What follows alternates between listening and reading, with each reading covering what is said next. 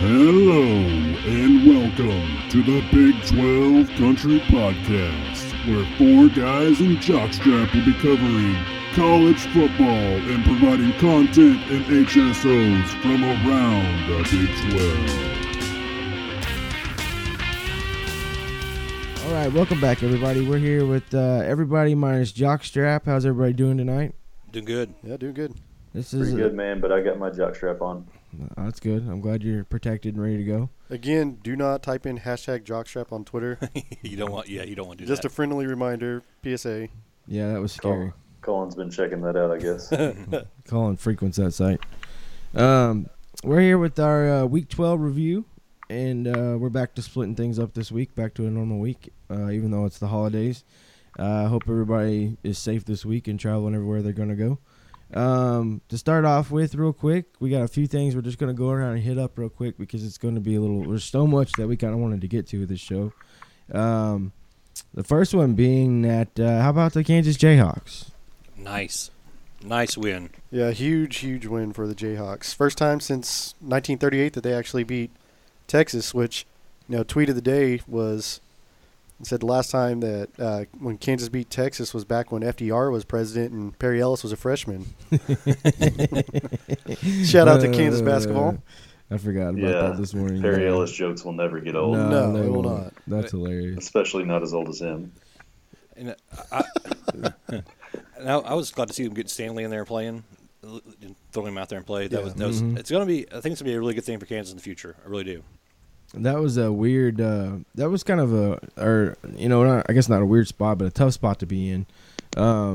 You're gonna. I mean, I know Texas isn't Texas, but still, you're really kind of coming in and getting thrown in. This is Texas. You're playing here, so it had to be a little bit of a pressure-packed situation for him. But again, I mean, we talked about it. We've seen them no matter who they played, whether it's Oklahoma or whether it's Iowa State. They've brought it. They've been stiff. Their effort's defense, been great. Yeah.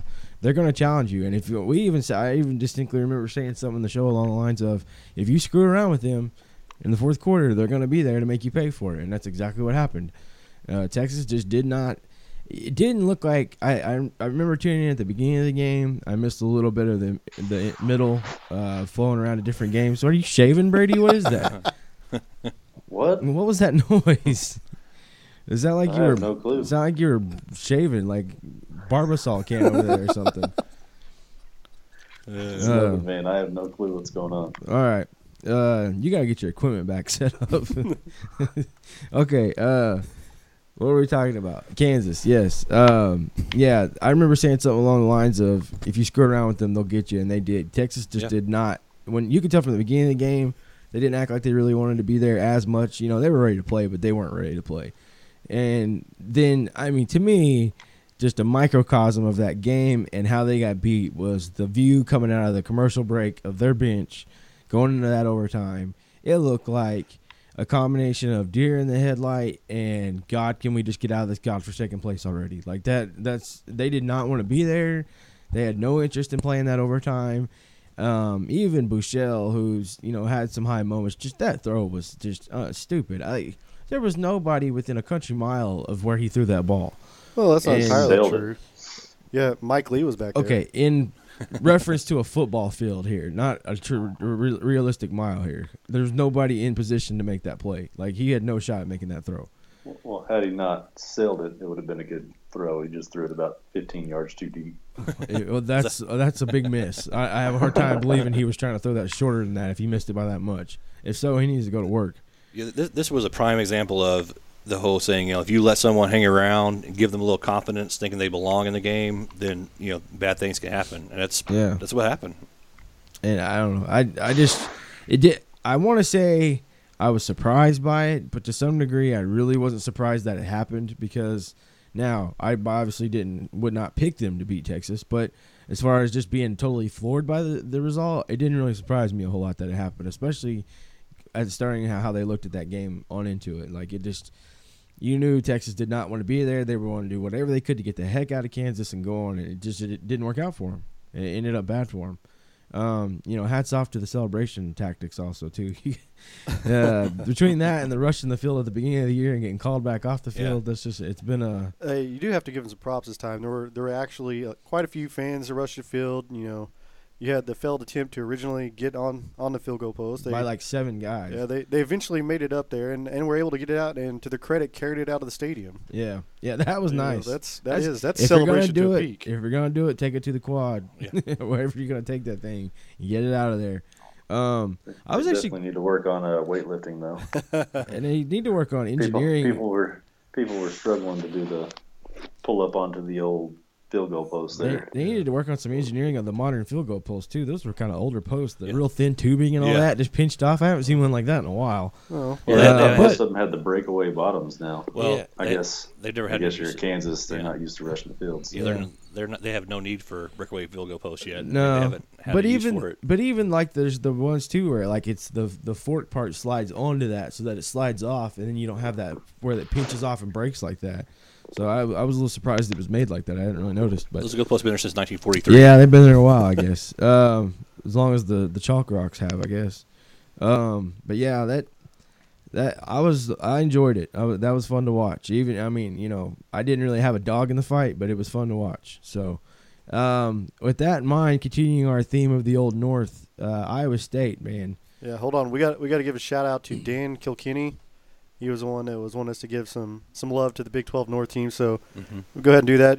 Iowa State definitely destroyed Tech. I mean, there's not a way to sugarcoat that. That was an ass whipping. Yeah, I didn't really know the way to put that. That was an ass whipping. They broke their will early and just rolled it up. I mean, as much as we've criticized Campbell for his use of the 2 quarterback system the whole season, could it have worked any better this game? In this game, though, he used it like we talked about. Yeah. You have one that's running the ball, and you have one that's passing the ball. You're not having one that's basically just doing all the quarterback duties. He we talked about kind of like having a package for each one of them to run, and that's what they did, and that part was successful. Yep, the first 2/3 of the year, it was almost like he was still doing a quarterback competition. Like, let's see who can take control of this entire offense and go. Right. And it just, to me, I'm okay with this system. Even a near 50, I don't really care for that. But if it happens to be a near 50-50 split, so what? As long as you have clear defined roles and they're not the same thing. Like, you're actually getting the most out of each quarterback this way. Right. And to me, plus, if you're always thinking run every time Lanning gets in the game, we obviously know he's capable of throwing the ball. So there gives you a whole nother set of options.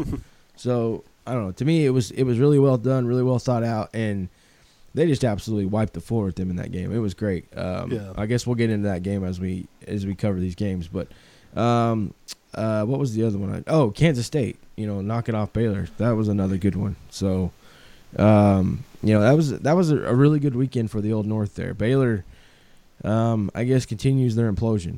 What an awful week for the state of Texas. Yeah.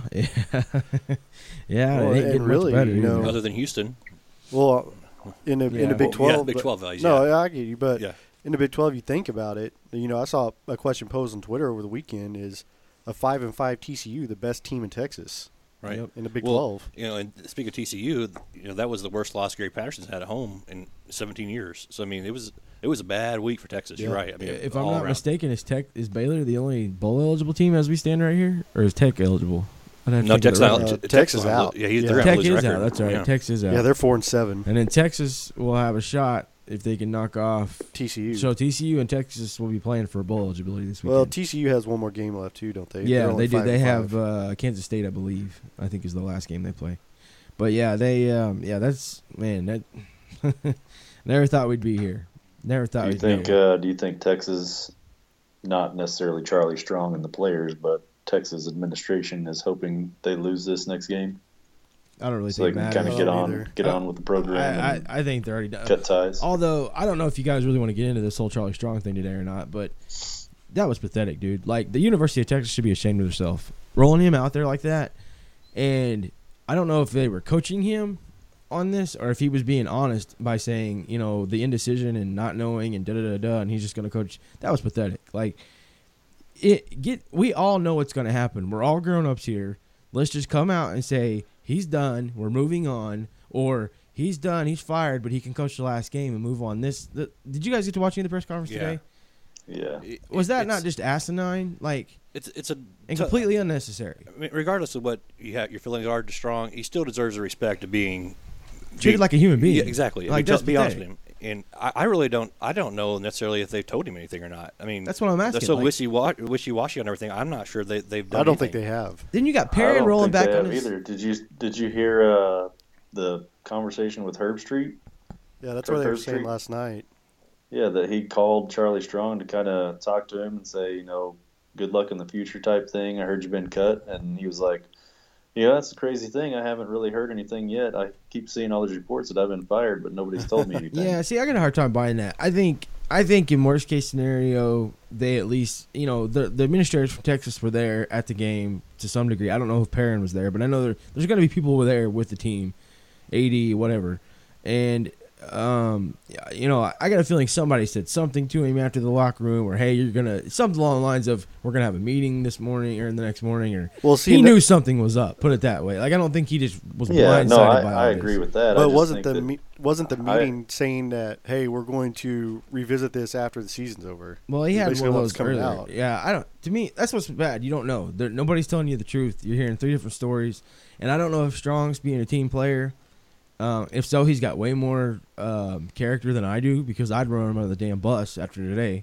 But I don't know if he's coming out and just saying, look, I don't know, they haven't said anything to me. We're just trying to figure this out. We're going through TCU trying to stick up for the university, or if he's covering for them, or if that's really what's happened. Like, I don't know. How does the report get out and get reported by all these people, and Charlie Strong doesn't even know? See, that's why I'm not buying that. Like, I just don't entirely buy that narrative. Well, I'm just saying. But I get what you're saying. I mean, if that is true and Charlie Strong really doesn't know, that's really crappy on Tech's part. If that's the case, let's pretend that is the case. That is freaking pathetic. Yeah. Well, that is horrible.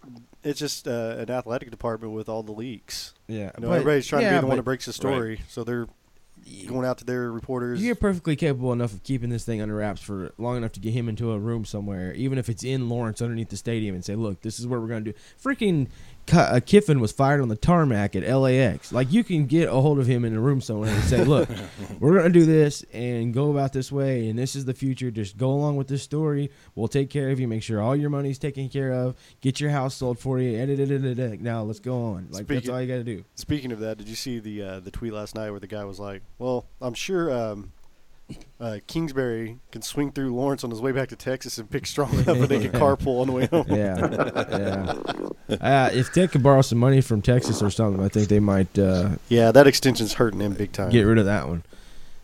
Just another bad contract. And I'm sorry if you liked Kingsbury, but he's just at this point, I'm almost convinced there is no hope. When you have to come out and apologize multiple times, because he did it today in his press conference. I mean, after the game he did. Mm-hmm. When you have to come out and apologize multiple times about how your team's wasn't prepared to play, how their effort wasn't very good, they just didn't show up. When you got to do that multiple times in a season, it starts to fall on you. It's no longer the players just didn't show up to play. There's a bigger problem, issue there. And like I said, it's clear that he cannot delegate or at least step in. Like I think I was talking to Cullen about this off the air, if I remember right. He does not either have the clout to say to the defensive coordinator, this is not working, we need to do something different. And it wasn't just defense Sunday. It wasn't. It was both sides of the ball. But in that particular scenario, he doesn't have the clout to come in and say, look, this isn't working, we need to do something different, or we need to do this, or we need to do that. Like, I don't think he feels like, since he's an offensive guy, maybe he has that ability or that. Because if he does, either somebody's not listening and he needs to get somebody's attention, or whatever the case may be. I just don't feel like he's ready to be a head coach. This, to me, has been proof that he is either not ready or never will be ready to be a head coach. And to me, he doesn't have the figurehead ability yet, like some of the other coaches do. And maybe it just means me more time, because he is young. He's not. He basically rose to fame with Johnny Manziel for 2 years as the offensive coordinator at A&M, or whatever it was. I think it was a year or two. He wasn't quite. Well, wasn't he with Houston with the what was that, Case Keenum? Mm-hmm. Yeah, but I'm talking about like a big time program. Like, usually when these guys come from offensive coordinator to head coach, they were the offensive coordinator in a major program. Usually, in a lot of cases. Now, Lincoln Riley was a little different, but for the most part, now some of the prodigy guys, quote unquote. Lincoln Riley's not a head coach, by the way. Oh, I'm sorry. I'm talking about offensive coordinator. Yeah, I'm sorry. I got to step ahead. My bad. I was thinking offensive coordinator in a major program. Soon. Yeah. Anyway. when they go there to become a head coach, they usually Right. are there at a big program first. And you just didn't. To me, I didn't think you got quite enough sample size with him. But to some degree, I guess you got to take a risk on some of these guys and say, look, Well, see if you can be a head coach or you can't. well, I mean, also you got to look at it like this. I mean, with all due respect, it's Texas Tech. Yeah, who's going to go and, there? And you got to find a guy to go there, and that's a guy who played there, who wants to be there, Mhm. who loves the university. They're hard to find. Yeah, and I You get know? that, but would this move have been better in 10 years? I guess we'll never know. Oh, well, I mean, you're But- probably right, but I don't know what at the time if they really had very good options as far as that. He might have been the best option at the time. To me, Now, did he replace Tuberville? Is Yeah. that who he was replacing? yeah. To me, I almost wonder if it's time. USC struggled with this for a little bit, getting away from the Pete Carroll tree. I almost wonder if it's time for Tech to get away from the Leach tree to some extent. Like, I almost wonder if it's time to completely. I know there's a culture established there. I know it's what's worked. I know it's what's gotten them there. But you saw this with USC. Now, granted, USC isn't back yet by any means, but they're looking pretty good as of late. I almost wonder if it's time to get away from that tree and that system and just completely hit the reset button and start over. I know it was great and everybody loved it and enjoyed it, but to me, I wonder if it's time to move on. Well, didn't they try that with Tuberville? Yeah, but that was almost like, speaking of like a stopgap, that was almost like a stopgap. They needed somebody to come in and immediately take control to cover for the debacle that was the falling out of Mike Leach and say, he's ahead, he's a guy that is, he's strong. He was a head coach. He's somebody that can come in and kind of take control of things and go. I don't really I never felt like that was permanent. Put it that way. Well, Time to bring in Charlie Strong. He's not Well, Charlie and- Strong. And it really, I don't think that whole Tuberville thing. I don't think necessarily think that was a football decision. I think that was like a PR decision. Yeah, like exactly. This guy's got a clean record. He's had that type of thing. I don't necessarily think Didn't it was. he bounce for like Cincinnati or something like that? Yes. Yeah, a really good Cincinnati team. That was Yeah, and really I upset think the with him story. over that. I think the story was he was out at a dinner with a couple of recruits and just got up and said he was going to the bathroom and never returned. That wouldn't surprise me. I never liked that guy anyway. Isn't he there right now? Tuberville? At Where's he at now? Cincinnati? Is he back at Cincinnati. Cincinnati? Yeah. I think he left. I think you guys are getting confused. I don't think he was at Cincinnati before that. Or was it Northern Iowa? Was that right? No, he was He was somewhere- somewhere up there. He was somewhere up in that I thought he region. was like I don't know. Auburn or something. I'm too lazy to Google it. No, he's already left Auburn. He was done at went to, Auburn. He was fired He's at at Auburn. Cincinnati. Yeah. Yeah, because I remember the bowl game where they were mad. Their players came out and said, we're going to play for us and da-da-da. Because he left like 2 days before that or something.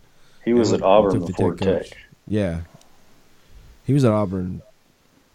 because he went from Ole Miss to Auburn to Tech and then Cincinnati. He was the coach at Auburn when Auburn went undefeated and still got passed up by OU to get into the national title. That's how long ago he was at Auburn. All right, this conversation's rambling. We're talking So- about somebody who's not even coaching. Well, in the you Big 12 brought it up. Shut up Yeah. next time. Let's move on. Okay, let's roll into the games. Do we have anything else to add? I don't have the. If you want to give me a second to look up the players of the week, I didn't have it at the time. It wasn't available. It's up to y'all. Do y'all want to go with let's that? Okay. Let's roll into Texas, Kansas. That was our first one on our board last week. I know we've said quite a bit about this game already, but just kind of repeating real quick. This is kind of what happened at the end of the game. This is like about a 45-second clip of the three major plays that happened. Basically all Kansas here. This is courtesy of Campus Insiders. So if you missed the ending, this is basically the three plays that sum this game up.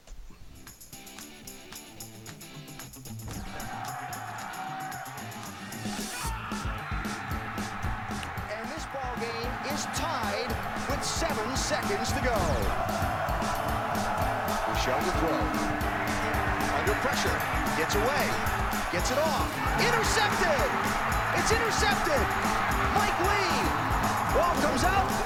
Kansas recovers. And now the Jayhawks will have a chance to try and win the ball game.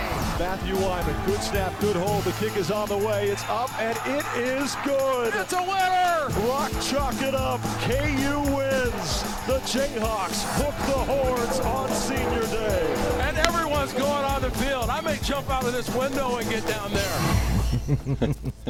I almost So- jumped out of my car window to Yeah, so that's a celebrate that. little bit of excitement there from the local radio broadcast on that too. Yeah, that was courtesy of Campus Insiders. That I felt like, I know if you don't enjoy the music, sorry. That was just the best, I felt like, montage I found all day of kind of what took place there at the end of the game. Basically, to sum it up, you had a field goal. Kansas drove down, get a field goal, ties the game. Then it goes into overtime. Buechele throws the pick. What was it? First down, second down? I think it was second down. Yeah. Second down. Yeah. Throws the pick. Jayhawks take over. Basically on third down, they bring out the field goal unit early, kick the field goal, and move on. So, the thing about this game is like we talk about like the overtime thing, but Texas was up by 11 points there in the fourth quarter, and then they gave up a touchdown, 2-point conversion, then a field goal there at the end of the game to take it to overtime. I mean, they had their opportunities to win. They just didn't come up with a stop. no. Well, and how about Wyman actually coming through this time? He's the one that I believe was the guy that missed the kick against TCU. Yeah, he They was. could have won Yeah. the conference game earlier in the year, so he Yeah. finally kind of outlived those demons. Yeah, to me, like, you got to give Kansas some credit too for having the ability to make those plays. I mean, it's we can be hard on Texas because this is Texas and they should know better. But, hats off to Kansas for finally, I mean, they went out, they did what they had to do. It wasn't given to them by any Right. means. This wasn't a game they fell into or stole by any means. They came in, they made the plays at the end of the game and won it. So, credit to them.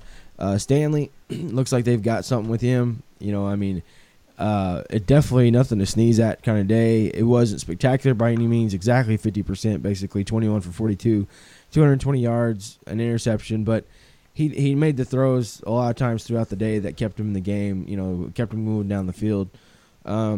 Kenner, I still think I'm not sure he's ever going to be a really great running back by any means. I just, to me, he just kind of is what he is. 20 carries, 69 yards on the day. Sims Jr., 7 receptions, 79 yards. So, wasn't necessarily an explosive effort by anybody, but they did what they had to do to win the game in the end. Foreman, I felt like it was kind of a wasted effort by him. It wasn't the most yards he's had all year by any means, but good God, 51 carries. I mean, that's, to me, you almost have to ask if Texas, what's the word I'm looking for, kind of rested, thinking they could just, win this game with lining up and running the ball over Kansas, and clearly that did not work for them. Because to me, there's plenty of area they could have exploited Kansas in the passing game, and they didn't try to do it. Well, I mean, Texas, you have 6 turnovers. That's what they had in the game. Yeah, I was about to that say hurts them that. too, you obviously. you can't win a ball game like that. No. I mean, it's just that simple. Which to me It's- kind of looks like, I hate to be too critical of them, but to me that kind of shows the fact that they didn't want to be there, I don't think. Like, 6 turnovers to some degree, it has to have some focus problems involved. You know what I mean? Like, at some point, you've got to wake up, snap out of it, and say, we're going to make these plays and go on. And they were 3 of 17 on third down conversion. I mean, Yeah. you can't go on the road and play that bad, no matter who you're playing, and expect to come out and win the ball game. I mean, you just Nope. can't. That's it. And, people, I've seen the argument, well, they were just that bad today. They were just that bad. That's the only reason Kansas got in there. Well, they still won. I mean, you still were that bad. Yeah, you yeah. can justify how you I'm- want. You're still I'm not that the bad. one to buy the argument that Texas, is kind of cashing in the season or whatever. I think those guys are really trying to play for strong, and you could definitely tell at the end of the game, a lot of those Texas players were pretty pissed off that they had lost that game. Now Yeah, there's real probably emotional. someone there that I would imagine. want to cash it in, but I would I imagine think they probably they knew. gave out a good effort, or tried to give out a good effort, and Kansas just showed up with a little more than they thought they would have. I imagine they probably knew what that meant to some degree. Like, if you've been in the inside walls of that program for the last 2 years, going back to when Strong started out 1-4 last year, and absolutely getting destroyed by Notre Dame, and then moving on, and all this started with the rumors of hot seat. And really, even going back to when he got there, I mean, he was never the most attractive thing to the university anyway. The fan base was split pretty much from day one. You had boosters that were split. You had Red McCone's sorry ass coming out there saying, whatever he said about not wanting him out there. I hate that guy. And, they I just guess we can count on him never to sponsor our show. I could care less. that's a good shot on that. I could care less. I hope he never comes anywhere near here. You know what? The one thing that I'd take his money. I'll be honest with you. I'll tell you one thing when was the last time in Big 12 play? Because we're all about passing, moving the ball around. When was the last time we had a cat carry the ball 51 times? It's been a while. I mean, that's that. Even like back in the days when it was a running style, like big It's eight probably stuff. like wishbone, probably. That's probably the last 51 time times. all that Well, much. you can probably go. Good what Lord. was Pirine when he ran against Kansas? It wasn't that much. I think it was. But 30, it was probably somewhere in that I area. think it was like 38. I want to Yeah. say I'd have to look it up. That's but I think probably it was the like 38. previous high Yeah, before I mean, this. 51 times. Good Lord, that's Now, doesn't he have to be in the front of the Heisman conversation for what he's done? He's going to pass 2,000 yards. Easy. They're just so bad. People just won't give him that. I mean, and I don't necessarily. I kind of look. I look down on the Heisman a little bit for that aspect of it. I agree. But to some degree, if they're that bad, they're just not going to give him that ability. I- but I- here's the other argument of that too. I know it's not an MVP award, but where the hell would they be if they didn't have Foreman? Well, you think about it. Yeah, like I don't know if they'd have won, but maybe one game all year. I think when you look at it like that, when you kind of look for what's the word I'm looking milestone stats. Mm-hmm. If a player on a bad team can cross a milestone, I think that gives him a lift in the Heisman votes or like MVP votes or anything.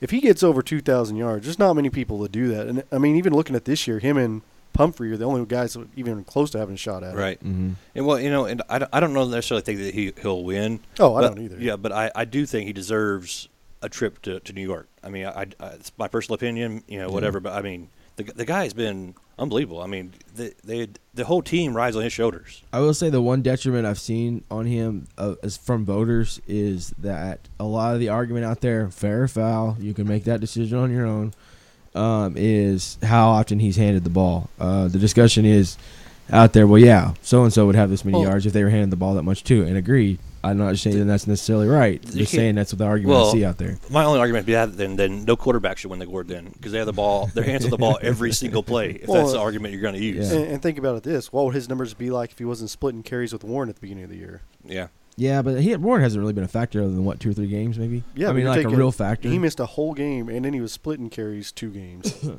and he's going to pass 2,000 yards next game. Yeah, I don't know. I don't know if you can play the injury game though with the Heisman. I mean, I guess you could, but I mean, there's a lot of guys Well, if they the- were healthy or The not. college football playoff can play the injury bug.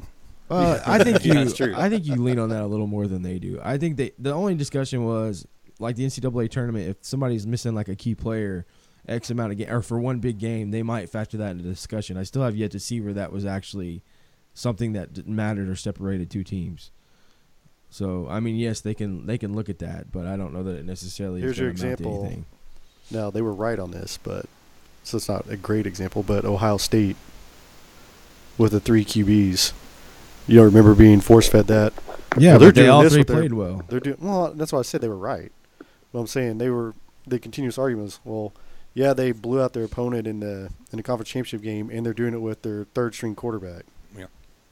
Yeah, And granted, they were right. I mean, I'm not trying to take that away. They obviously were the best team that year. that's not really the example I'm trying to use though. Like the way you're talking about it is, well, this team would beat this team if they'd had somebody playing.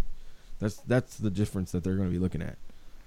And I don't know that that's really going to be factored. It may come into play with somebody. I can't think of anybody where it would be this year. P.S. I hate the CFP as much as he hates Red McCombs. Wow. Okay. Does this have to do with them counting Central Michigan as a loss? Don't open that can of worms. We don't have time. I have to go to work in an hour, so we don't have time for that discussion. We will do a show about that. It's a non-ending argument. We will do a show about that if we must, but we are not going to open that can of worms on here. Okay, rolling into Kansas State versus Baylor. This one here, you kind of got slammed under the radar a little bit, even throughout the day, the games. But if you just kind of glanced at the score, not really knowing what happened, it was like, whoa. I know I had that reaction because I didn't really get to tune into this game. I had to go back and watch the little thing they do on YouTube where they condense it into about 30 minutes. But, to me, this one just it furthers our kind of statement about Baylor cratering. I think I'm sorry, but they're better than Kansas State in a lot of assets, a lot of areas. But even if they're not, they're not bad enough to lose by this much at home. On top of that, and to a Kansas State team that I know we've had discussions where we felt like they've kind of topped out, they've kind of hit their peak. This is quickly Bill Snyder's comments after the game with the sideline reporter here. Well, Coach, your first win in Waco since 2002, fueled by 21 unanswered in the 3rd quarter. What was the difference offensively? I think we made fewer mistakes. We didn't have the penalties that we had in the first half, and we ran the ball pretty well, but we got some big plays that we hadn't gotten before. Maybe some of them we didn't necessarily deserve, but Jesse did a nice job of getting us out of some tough situations and just made some big plays on his own. Your true freshman running back, Alex Barnes, with 19 carries for 129 yards. What impressed you the most about his performance? Well, same thing that always has. He runs hard, and that's all I can ask of him. And he knows how to stay on his feet, but I just like the way he runs explosively. Thank you, Coach. Congrats. Pardon? Okay, that was Bill Snyder there, courtesy of Kansas or of ESPN.com. Sorry, my apology. Big Frank Sinatra fan. If anybody read the article on ESPN with the 128 FBS coaches' favorite bands. Yeah, I saw that. That was tweeted Shocker. Yeah. I can't imagine there was probably Frank Sinatra listed on that list very many times. He probably watched it live with Barry Ellis. Although his second favorite was, I want to say it was Foreigner. Ah, really? Talk about a little bit of Bill randomness. Snyder, yeah. I figured it was Kansas. That's open. Yeah.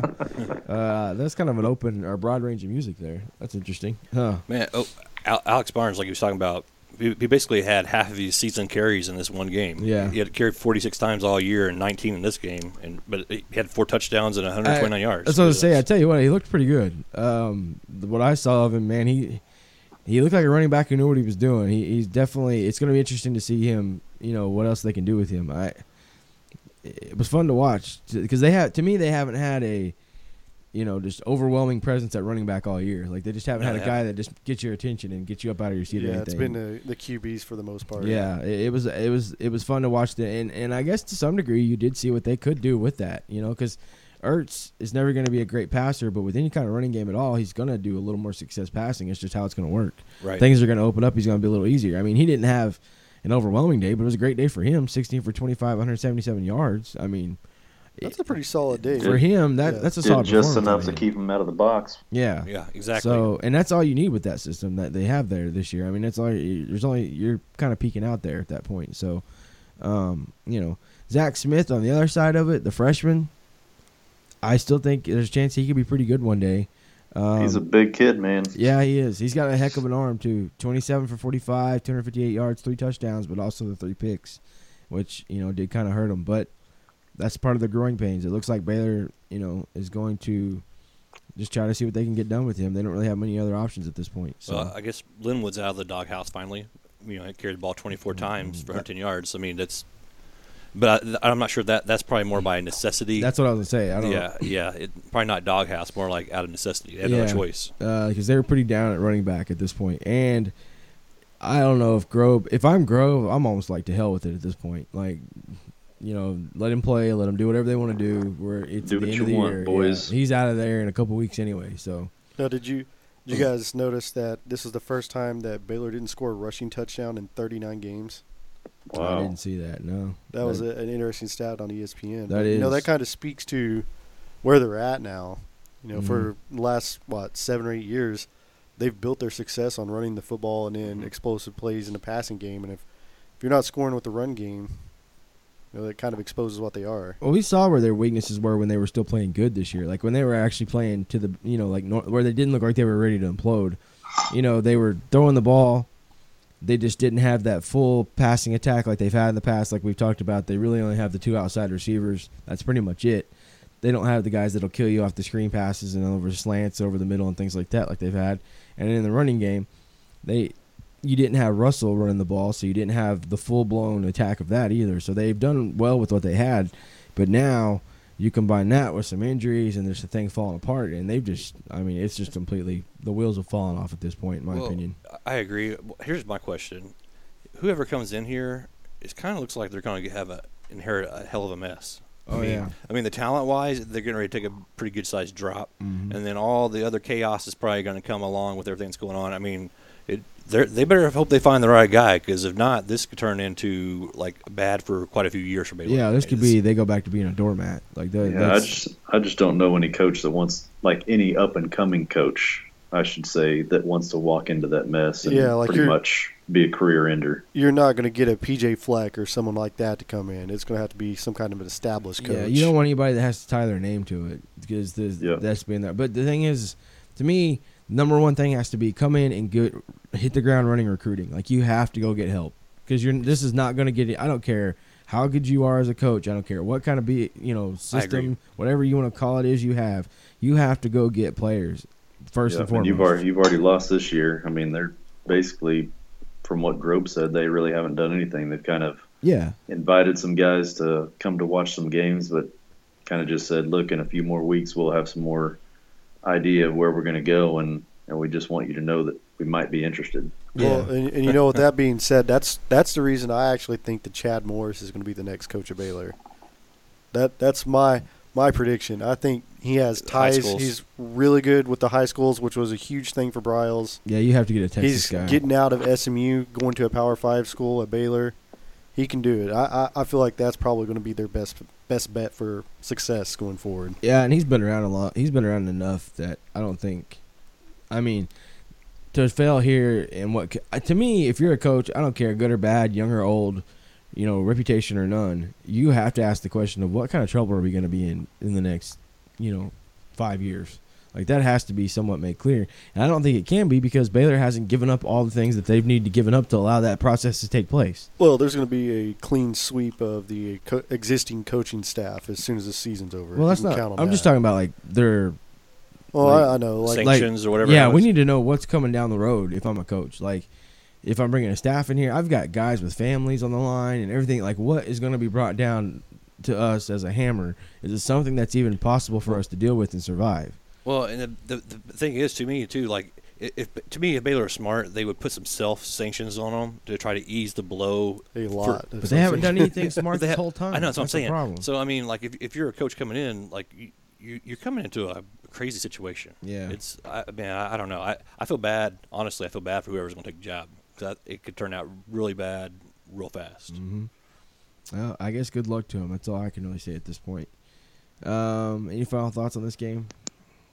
Okay. I think it just Baylor, like you said several times, the implosion has started, and it's probably going to ride out to the end of the year, unlike Kendall's. Who do they got? They got West Virginia next? West Virginia's their last game. Yeah. I don't know if they have anybody next week. No. They'll have to play next week because they play Texas Tech next week. Yeah. Which, oddly enough, they're a 5-point favorite. Over Tech, they are? Yes. Huh. Over anybody else in the conference. Wait, they're is probably that game in Lubbock? An underdog. This is in Lubbock, too. In Lubbock? That'll be interesting. If Tech shows up for that one, that could be interesting. Well, at least Baylor got bowl eligible before they fell apart. Give them that. Of course, may not be good for the Big 12 in bowl games, though. Of course, like 90% of the high schools could have got bowl eligible against that schedule. But all right, rolling into the next one, Texas Tech versus Iowa State. This one, I don't know. I would say maybe even more so than Kansas upsetting Texas. This one to me was kind of the shocker of the day because of the score. I agree. Not necessarily the fact they won and the fashion that they won in. Like, they just absolutely took Texas Tech to the woodshed. And speaking of disinterested, to me, there was a lot of disinterested going on in this game from the Texas Tech side of it once things got out of hand. Once you got about mid-third quarter, it was 35-3-ish. You could tell, like, Mahomes was, I don't know, Mahomes just didn't even look like he normally looked either. Like, I mean, just like, mannerisms and everything. He just didn't look like himself to me. Well, and he got hurt. He got hurt in that game. Yeah. I don't know how much that affected him during the latter part of the game when he came back. This clip I'm getting ready to play here, which to me was when it kind of just became a circus at this point, was he kind of almost just threw off his back foot. He had like no mobility at this point. But to me, this was 35-3 second quarter, 35-3 middle, not even quite the middle point of the second quarter. 7 minutes, I guess it is middle point. 7 minutes left. 3rd and 10. And to me, this is where the game just the floodgates. I mean, I know 35-3, right? But to me, this is when it was kind of like, okay, this is just getting ridiculous. Pressure coming again. And this is picked up by Kai Moya. Kai Moya. He's got the blocker. Touchdown.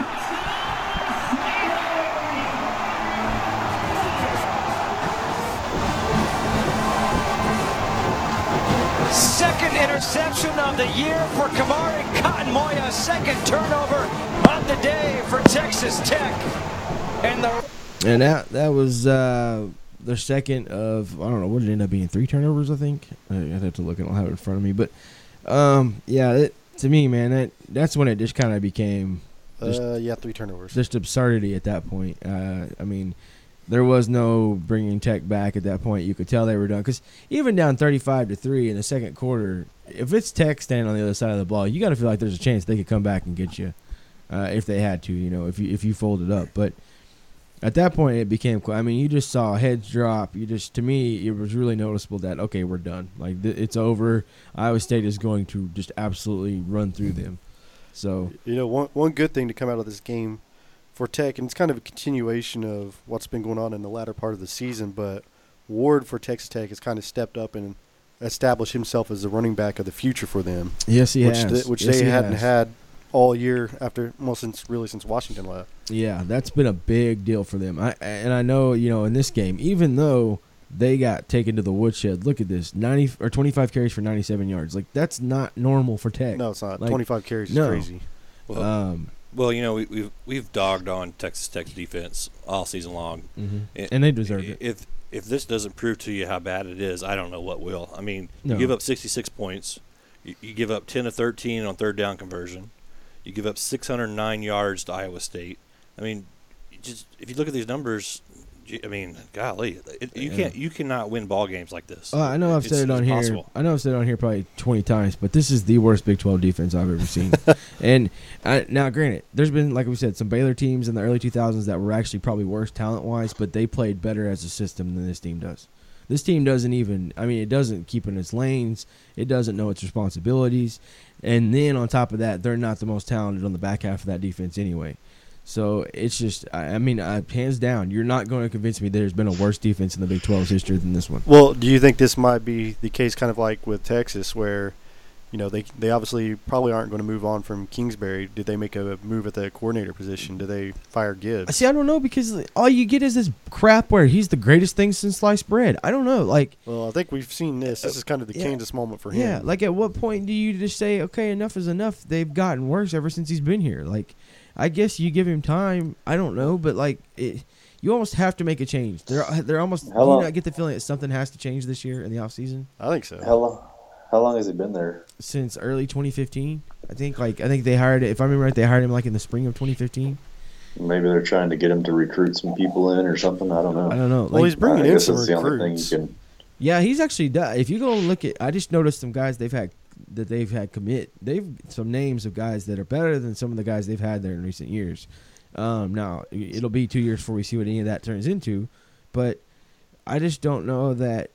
To me, you almost feel like there has to be a change at some point in this offseason. Something you just can't go into the same season with the same setup. No, I agree. Sometimes you just have to make a change to make a change. Yeah, and to me, he has to be the catalyst for that change. I don't know what else you do here.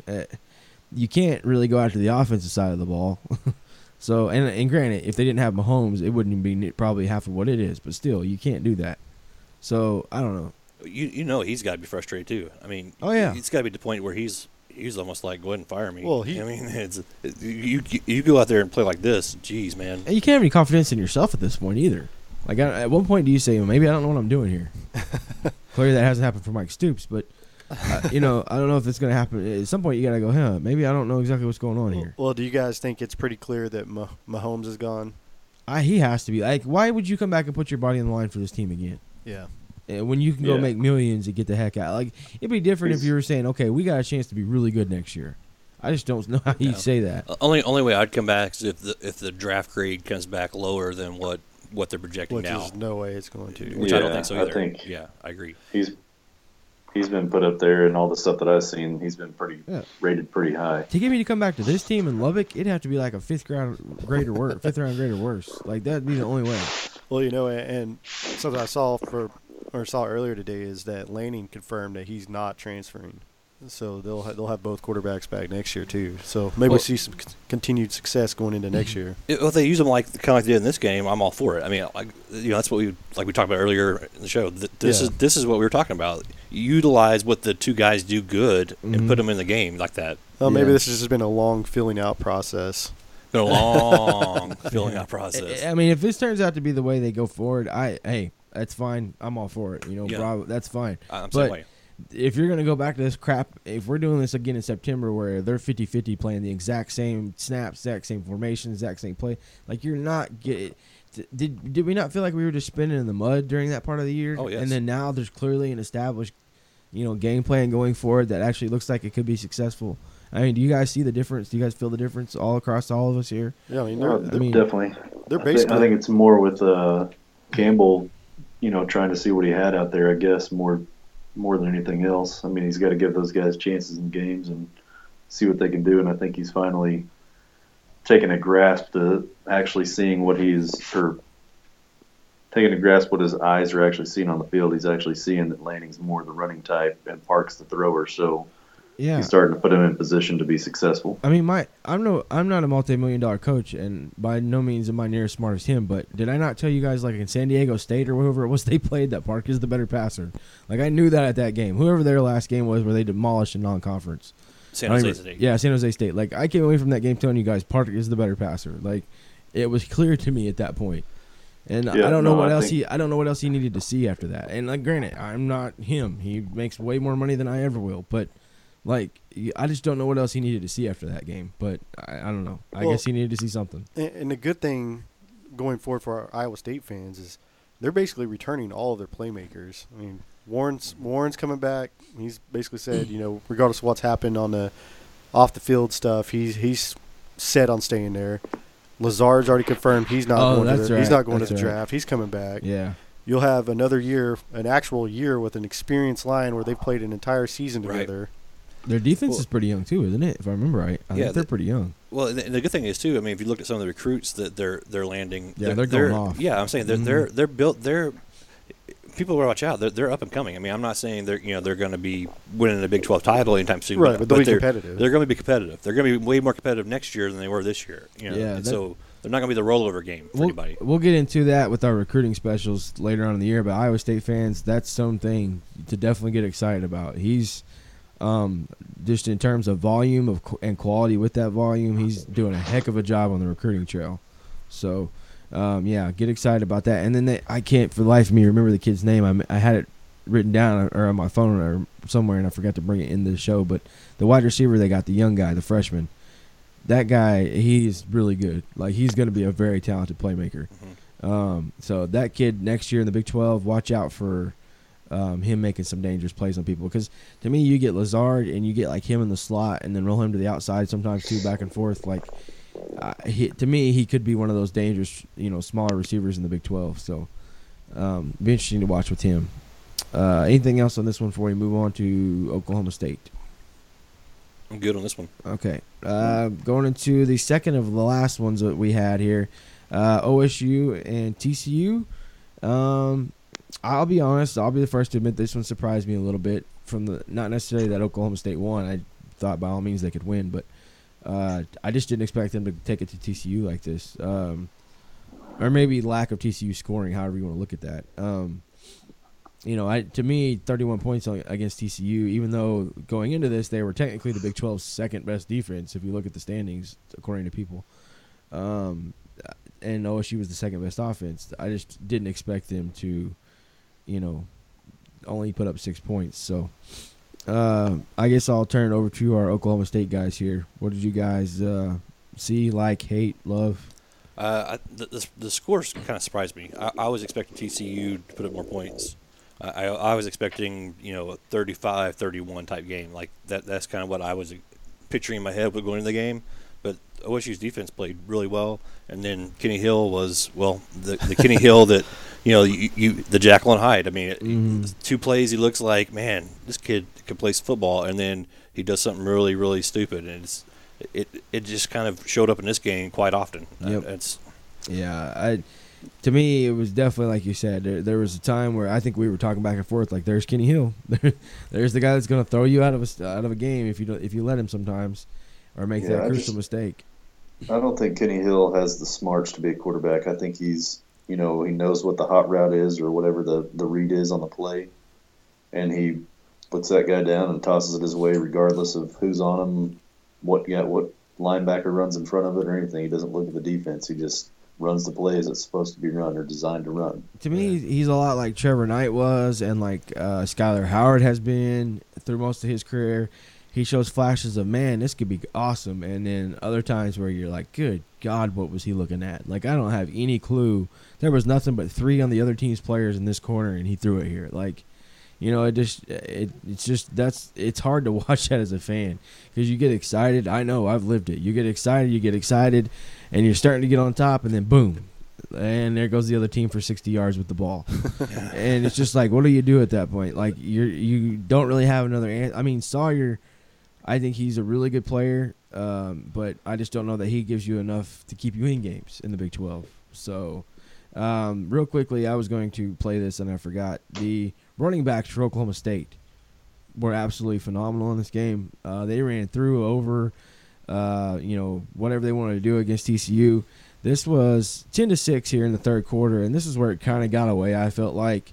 This is Carson just absolutely plowing through 2 TCU guys to score a touchdown that pretty much ended the game at this point. Mason Rudolph. There's that intentionality. How about that? Carson on cue. Touchdown. His 7th rushing touchdown. And that, my friend, was running with lean. Just have Jeff Gladney, number 12, who tries to come up and force this play. He just bounced right off him. Carson just runs through the leg drive, high stepping in for the score. I'll tell you, that's physical right there. Running with pad level.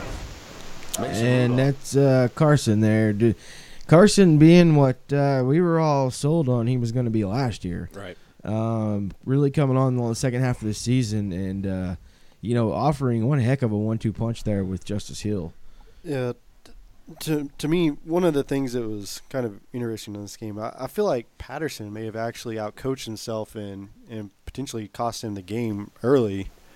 Right before halftime, they had a chance to score, and that's when OSU came up with pretty much the series of the game when they were able to hold them without scoring right before halftime when they held them on 4th down. But it was weird because instead of, you have your dual threat quarterback in there with Hill, he took him out and went Wildcat with Hicks. So you're kind of limiting yourself. You're actually taking an option out of your offense at that point. And then on 4th down, they get too cute and try to do some kind of halfback pass where it's not even close. Mm-hmm. Yeah. So that was a little bit strange to me, and they ended up stopping him again on 4th down towards the end zone as well. It was kind of a weird game from Patterson. Yeah, to me it just wasn't. Yeah, it didn't look like they put their best foot forward in this game on all sides of the ball. I definitely, I think if you played this game 10 times, I don't think this is going to be the score every time. To me, it was just a really bad overall performance by TCU, combined with just Oklahoma State absolutely just being the better person on all sides of the ball, just taking it to them any way they could. The defense, that's another thing too that can't be understated. TCU's offensive line got destroyed in this game. I mean, OSU's linebackers were camping tents in the back of the field. Like, it just... Well, see, that's the thing. Since the last couple of games where OSU's actually showed a bit of defensive improvement, they've gone to that 3-3-5 ever since the West Virginia game. Mm-hmm. And they've been doing this, and the person I was watching the game with commented on it, where, as an OSU fan, you're kind of used to the linebackers taking a step back as soon as the ball is snapped every time. Mm-hmm. This game, they were playing forward. Mm-hmm. As soon as the ball was snapped, they were going forward, and they were getting in the backfield continuously, and it was all over. The defensive line dominated the offensive line, and the linebackers just had their way. Yeah, to me, you saw what the 3-3-5 can be when you can control the line of scrimmage. When you can control the line of scrimmage with the front guys and bring linebackers from wherever, and that's what Oklahoma State did. They brought them from left, right, through the middle, whatever, at different times. When you have that flexibility, and then you also have, depending on what your numbers are, you're going to run 7 guys or whatever, 6 guys in the backfield drop back. That gives you a lot of security as a defensive coordinator in this league. Well, another thing that was kind of weird was that OSU didn't even have Jordan Burton. Mm-hmm. He didn't play in the game. Chad Whitener didn't play much in the game. They had a lot of young guys playing, and that's something that's kind of different from last year, where they had the collapse at the end of the season. Mm-hmm. There was a lot of backups playing that are going to play meaningful minutes, even in Bedlam. Yeah, well, that's why maybe it helps them this year, which is why I thought TCU would be a lot better this year. They had so many injuries last season. So many guys on that roster played, which, going forward, this could be a reason that Oklahoma's good or bad next year. You had so much injuries with TCU. I thought, man, they're going to be a lot better this year with that playing time. Right. And I think OSU, that may have helped them last year, getting so many guys getting to see quality snaps. So, well, the guys playing this year, though, were a lot of guys that got redshirted last year. They've been able to play throughout the entire season. Whereas last year you had this is our guy. These are our guys. They're the only ones that are able to play right now. And you've talked about it in the past with some of the teams that the defensive line have to stay out there for 100 snaps. Mm-hmm. That takes a toll. Whether they may play good that game, but the next game and the next game further on down the road, they're getting worn out. Yeah, you can't sustain that. No. Colin brought this up earlier before the show started, but Hicks had 25 carries for 47 yards. Which is crazy. Well, and his longest carry was 14 yards. So if you take that one carry out, he had 24 for 33 yards. I mean, that's kind of speaks to the dominance of the defensive line. That's bad. That's terrible average. Kenny Hill only had 8 carries for 79 yards. Like, he did really well for what he had, but it was weird that Hicks just didn't really. Well, and a lot of that was on one run, too. Yeah, he did have a long run, too. I forgot about that, yeah. To me, we talked about, will they go with Hicks? Can they start using him and all that? And I just don't know. They almost feel lost on offense right now. Like, they almost feel like they don't know what their identity is at this point. And when they do try to do things with Hill, he screws it up. So, and TCU had a lot of drops too. Yeah, they did have chances to make plays. It wasn't all on Hill. It was kind of an off game. Turpin wasn't really involved as much as I thought he would be. He had 3 catches and 1 carry. Mm-hmm. So, I mean, guys handled the ball 4 times. I mean, and he wasn't involved. Oklahoma State was able to shut him down in the return game. Right. I only remember 1 catch by White, who I consider basically baby Turpin. Yeah. He looked pretty good. Taj Williams didn't get too involved. It was just they didn't. I don't know how much credit to give to OSU's defense or, how much was a bad game by TCU, but they didn't play their best game. I just expected way more coming off a bye week. I figured they would, really have a chance to study Oklahoma State and really have a chance to come out and assert themselves with a game plan. And granted, there were some situations earlier where balls had been caught. It could have led to different situations and scores and things, but overall, to me, it did not feel like they put their best foot forward in any way at all. Yeah, I expected a lot more carries for Hill. OSU has traditionally struggled with the quarterback run game, and you have an athlete like that, and they, like we were talking at the goal line, they take him out of the game in certain spots where you would think that he would be in there to at least have the run-pass option. Mm-hmm. Well, you definitely want to run the ball instead of throwing the ball. Yeah. I mean, let's especially be honest. down by now, the goal line, yeah. He's so sporadic. You can't rely on him at all like that, no. Going into anything else before we before we move on into anything else here? No. Before we move into our last game? Okay. Roll into our last game of the day. We had Oklahoma, West Virginia. One I think we felt like all would be a shootout. The weather, I think, kind of infringed upon that. Some pregame antics we can get into or not get into, I felt like, went into that. Real quickly, I felt like this was kind of the play of the game. And maybe not. It's too hard in a game like this with all the scoring to really say this turned it, this didn't. I mean, the turnovers hurt, all of it hurt. But this, to me, was just kind of, an example of the night they had overall.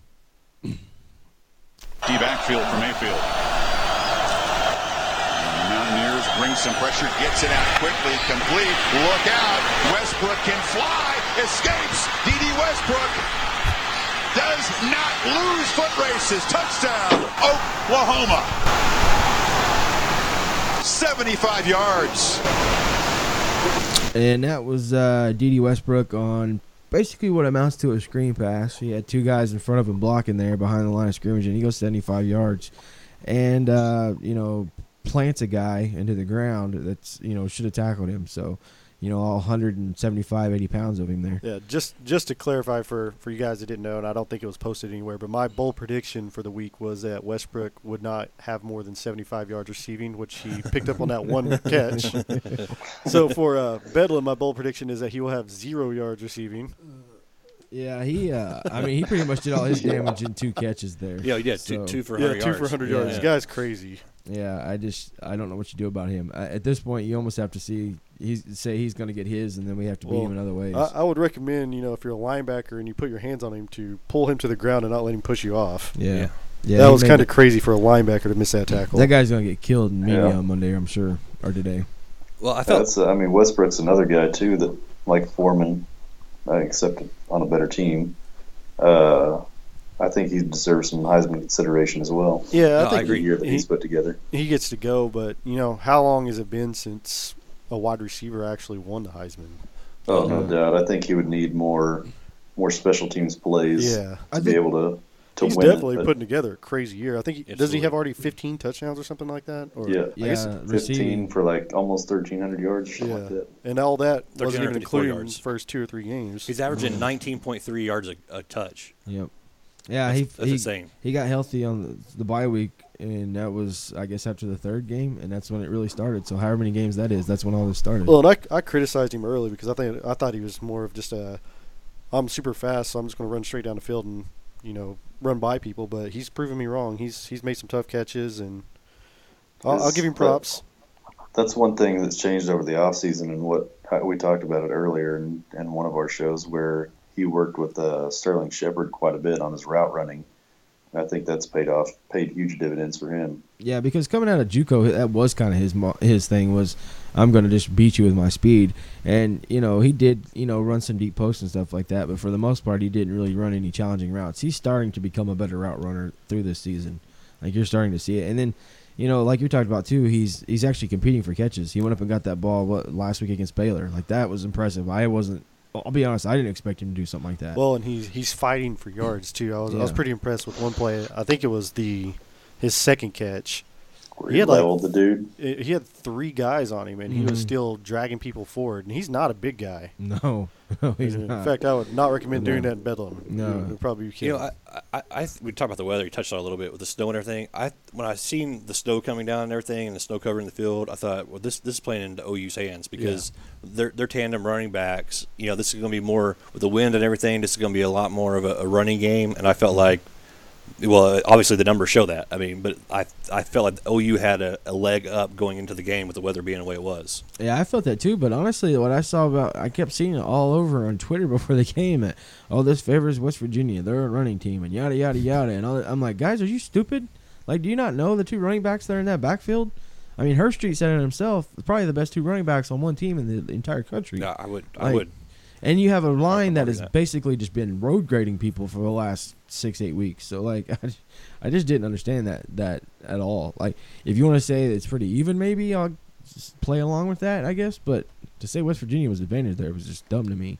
Well, and, I put it in my blog I put out. But to me, West Virginia, this moment was too big for them right now. They weren't ready for this game. They let themselves – it became bigger than the game. Right. By the time that they were like, oh, crap, we need to start playing our game, it was too late. Yeah, I do think they were jacked up and ready to play for this. I think that's where the pregame antics may have sent them over the top. I think they were so jacked up and so ready. The little meeting they had at midfield with OU, if that's what you want to call it. I think that's what just completely just. Yeah, they went. They blew nuts. their minds at that point. Yeah, I mean, if you watched early in that game, I even brought it up. They were beating the crap out of players after tackling them. I mean, just all kinds.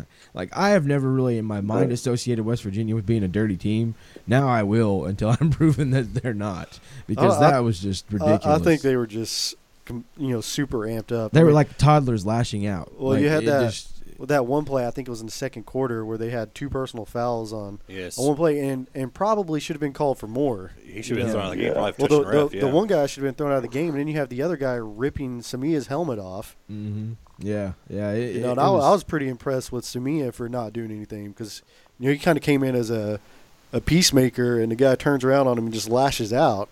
What I thought was crazy was all the discussion after too. Like, there's a lot of stilled photos of those shorter defensive linemen going after Orlando Brown, who, by the way, is 6'8", 340 pounds. Probably not the guy you want to go after, but they were sitting there going after him, and he puts out on Twitter after the game, everybody wants the monster until the monster appears. And then, like, coaches were posting stuff like, actual OU coaches were saying stuff like, West Virginia, you're always running your mouth and it never pans out or something like that. And just, like, I could not believe all that came from this game. Like, it felt like a big game going into it because of what was on the line, but it turned out to feel like way bigger afterwards. Yeah. Well, you can't You can't let your emotions get a hold of you like that. I mean, it took West Virginia completely out of their game, and all of a sudden they blink and they're down 21-0. Yeah. And against a team like Oklahoma that's going to keep putting up points, you cannot do that. Well, and you can't do that. This game felt a lot like the Louisville-Clemson game to me. Like you had Louisville got way too, and Lamar Jackson just way too amped up in the first half, took him out of his game. He made uncharacteristic mistakes. And by the time that he really started playing, it was too little, too late. Now it was closer in that case, but you didn't have all the turnovers that, when you turn the ball over as much as West Virginia did, it's hard to come back. As far as gameplay on the field, one thing OU has got to figure out. I mean, this happened to them with Clemson. It's happened to them with Texas in the past. It happened to them this game. Jordan Evans came off the field, and this defense fell apart bad. Like. It just and granted, some of it was formational adjustments and schematic adjustments by Mike Stoops trying to, I think, make up for it by extra coverage and things like that, and just playing softer, which to me was stupid. That's where OU lost control of this game, in my opinion, too. On offense, they started just running the ball and basically laying down, but defensively, they almost just said, we're going to go into like a prevent defense here. When Jordan left that game and just start, the 3 down linemen push a little bit, the rest of us are going to drop back. West Virginia ran all over that. There was one I saw today that a guy posted where OU was basically in a 4-2-5, and they handed the ball to Crawford, and there was nobody within 20 yards of him before he got hit. But once he broke through that initial 3 guys, to me, they've got to figure that out. You can't fall apart when one guy leaves the field that often. Well, it's getting ridiculous. OU's go ahead. Go ahead. No, go ahead. OU's got to figure out a different backup for Evans. I mean, the guy that replaced him was Reuben Hunter, which is, I think, from the stat sheet said he was about 190 pounds. Yeah, I don't even know. You've got a linebacker. He's a walk-on. Yeah, that's what I'm saying. I know they're hurt. There's guys that aren't there that should be there to fill in that gap, but still, they've got to have better answers. I mean, they're playing Bill. Capri Doucette played special teams. He could have at least tried to fill in that position to some degree. And the thing that I noticed, too, Caleb Kelly, where was he? Like, he didn't play hardly at all that game, or if he played at all. I don't know if he even played a snap. I didn't notice him. And that's one thing to watch. Well, he didn't play near enough because he wasn't present, like, in a lot of those run situations. That was the big difference, too, was if you notice going back against Ohio State, the one thing that was talked about was how they got ran all over by Ohio State when they tried to bring the nickel Johnson in to play like that hybrid linebacker spot. They ran right at him and tore him apart because he couldn't hold up. It's gotten better with Caleb Kelly. That's one thing to watch in Bedlam going forward. It will be that chess match. If Yurcich can take advantage and run right at the times when Will Johnson is out there playing that hybrid position, if they can run right at them, they will kill OU there. If Caleb Kelly comes in and they start passing and have success that way and have to force Will Johnson to come in, they can hurt OU there. So that's one thing to watch. Like when Caleb Kelly's been there, they've done a really good job defending the run, but they're a little bit softer defending the pass than they are with Will Johnson. So that's really, it's kind of pick your poison in that situation. I really don't know what you do. Well, one thing I was, when I was watching the game, I couldn't figure out what Holgorsen was doing. I mean, Crawford would break off a 20-yarder, 20-yarder, 10-yarder, and then pass. Yeah, throw 2 or 3 passes in a row. It was crazy. I didn't understand that. Like, I mean, he, in my opinion, Crawford, he only had 24 carries. He would have been Foreman to me. He would have had 51 carries. Yeah. Well, I would have just kept handing the ball. I wonder how much his health concerns were because he was injured coming into the game. I don't think they'd intended to even really use him. I think McCoy was going to play, but then he gets hurt the first play of the game. Yeah. Well, obviously, Rochelle Shell was still banged up. In my opinion, though, this game was big enough where you keep running until he does get hurt. I mean, I know that sounds bad to say. But, I would have done it too. I mean, but as for what this game meant to West Virginia, I mean, that's my opinion. I would have just kept running until he fell over. Well, and especially early when there wasn't any success in the passing game. Right. Later they had a little bit of success with the passing game, but by that point, it was too late. When he started, I mean, he ran good in the first half too. He just didn't have the touchdowns. He had the turnover inside the 5-yard line, but I think they almost had 200 yards rushing in the first half. Yeah. See, and the other thing too is like we're talking about, especially when Evans went out, they were playing in formations that just favored you running against them. Mm-hmm. Right. Like they were dropping back and just basically saying we're going to try to contain and hope we don't get killed. And not all. Go ahead, keep going. No, go ahead. It's fine. I say not only that, where the players were just completely out of position, overrunning their contain and everything else. I mean, once he made one cut, he was free for another 20 yards. Well, that's the thing too. You're trying to close a position onto that guy from 20 yards away, running as fast as you can, and then all of a sudden he cuts and you're left going the other way with your knees, basically falling off of you. So this thought just crossed my mind, but maybe what they were doing is they realized that they were so far down that they were trying to play catch up with the passing game, but in effect they were doing the same by running the ball because they were getting passing yards on running plays. They averaged 10.2 yards a carry. Yeah. I think that kind of shocked him. Maybe. I mean, that's a first down every time. I mean, realistically, it's not. But I'm saying, averaging a first down every time you touch the ball. I'd have to check, but going into that game, I'm pretty positive against this Big 12's second best run defense this year. So, I mean, to me, that's pretty astounding. I don't know how they shouldn't have given up that much. That's insane. Probably the most shocking stat for me looking at this game is Crawford had 24 carries for 331 yards and 0 touchdowns. Yeah, that's on him. He should have in the first half when he fumbled it. Yeah, that was just he was way too careless with the ball there. Yeah. Okay. Well, go ahead, Kendall. Well, I mean, I was just thinking, I kind of blame Holgorsen a little bit too. I mean, you got to keep feeding the guy the ball. I mean, God, he's lighting him up. I've never. It's kind of like in the NBA or whatever you watch. When a scorer's hot, you keep feeding him the ball. I mean, it's the same terminology. That's what you got to do. I was just amazed when I was watching it. I kept thinking, just keep handing the ball. Just get out of his way. He's making cuts. He's looking good. He's being patient. Give him the ball. And then if OU does adjust and goes into formations to defend that run, then you've got them pinned where you want in the pass game too. So yeah, I don't know. I agree. I would have kept running until they forced him to do something different. Can we all agree that West Virginia's probably entrenched themselves in the upper half of the league for at least the next several years? Oh, yeah, they're definitely building that, and they've got talent. They're building there. I don't know that they're still, like I said, especially with their defense, I think it was still just a bunch of guys for the most part playing a really good system. Yeah. I don't think they were overwhelmingly talented at any position. Well, and, we can kind of kill the Holgorsen on the hot seat talk. I don't think he's going anywhere. I think you have to keep him there right now. I don't really know what your better option is. I mean, who are you going to get to come there that's much better at this point? Well, I read some rambling earlier in the year that, maybe force him out and promote the defensive coordinator to coach. I wouldn't do that. I wouldn't either. I'd keep Holgersen's offense unless he goes somewhere else. It's not like the defense – they've been good there, but it's not like they've just been Alabama. I don't think there's enough to really if they were, changing the way the Big 12 played defense, I might consider that. But I'd heard seen some rumors of Holgorsen maybe being involved in some of these open coaching jobs like Oregon and stuff like that because he does – when he's running his offense, it's an explosive offense. Mm-hmm. He'd be a good fit for Oregon or, I don't know, Texas, whatever. I think he'd do better in a bigger place that just gets more talent overall. Like LSU? Right? Yeah, I think he'd do great there. Just places where he can get more talent, I think he'd do fine. He's a good coach. A little crazy, but he's a good coach. You got to have a crazy coach, man. All right. One thing West Virginia better watch out for is they got Iowa State next week. And with this game, big letdown. I actually thought of that too. Game for them. Yeah, definitely. Yeah, because they still got a potential big bowl in front of them, depending on what happens with OU and West Virginia, OU and I was reading West Virginia, OU and OSU.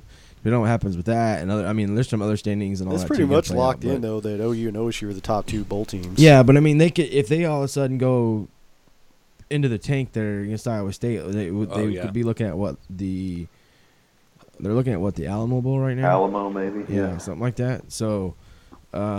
Because, even if OSU loses to OU, they still have a chance as an at-large in the Big Six. So, or even the other way, reverse. OU would still have a chance at, a Big Six at-large bid. I think OU would have a better shot at an at-large bid than OSU. I think so, too. I don't know. It just depends how far OSU – it depends on how far OSU feels. Let's be honest. If OSU loses, they're plummeting. Yeah. I don't know. I think it depends on what fashion. If you go into Norman and lose by 1 point, I don't think it's really that bad for you. But, I don't know. We'll see. Anything else quickly? We will not see. Corey's got to hurry. Corey's got to go to work. So, anything else to add to any of this? No, we're good. Okay. Any final thoughts before we leave? I know we didn't really get a chance to dive into the Charlie Strong stuff as much as we probably wanted, but well, we have time. I will say that against the spread, we don't have formal tabulation, but it was awful. Yeah, as usual. For you? No, for everybody. Well, Brady. Hey, we got to give a shout out to Brady for doing the Houston, picking Houston to beat Louisville, or at least cover the spread, I guess. Yeah. Covered that one. Yeah, by a little bit, just slightly.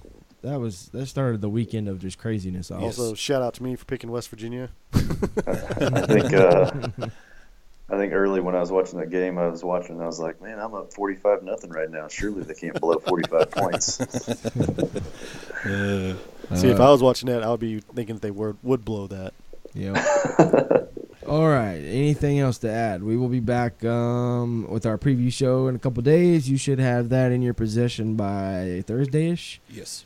And everybody be safe. Have a good holiday weekend. If you can, listen to us as you're traveling. That's what I recommend. You didn't do Happy Turkey Day. The Twitter handles and everything. Why should I do the Twitter handles? You know I'm just going to screw it up. For God's sakes, follow us on Twitter at Big XII Country. We have a Facebook account. We're on all. I don't even know. Everything. If you can't everywhere. find us, you got problems. Go to our website. Yeah, go to our website, Big XXI. Well, I already screwed up. BigXIICountry.com. And the end. Let's go. And for all you basketball fans, we'll be hitting that pretty hard here pretty soon. We kind of letting this last football bit pile up, and then after that, we'll be jumping on the basketball bandwagon. Yeah, hard. We're gonna start posting the stories and stuff as we see them too. We're trying. It's just kind of been a slow transition, but all right. Any final thoughts? Everybody done? Everybody good? One more thing. See you guys later. All right. See y'all later. Everybody thanks, say guys. bye.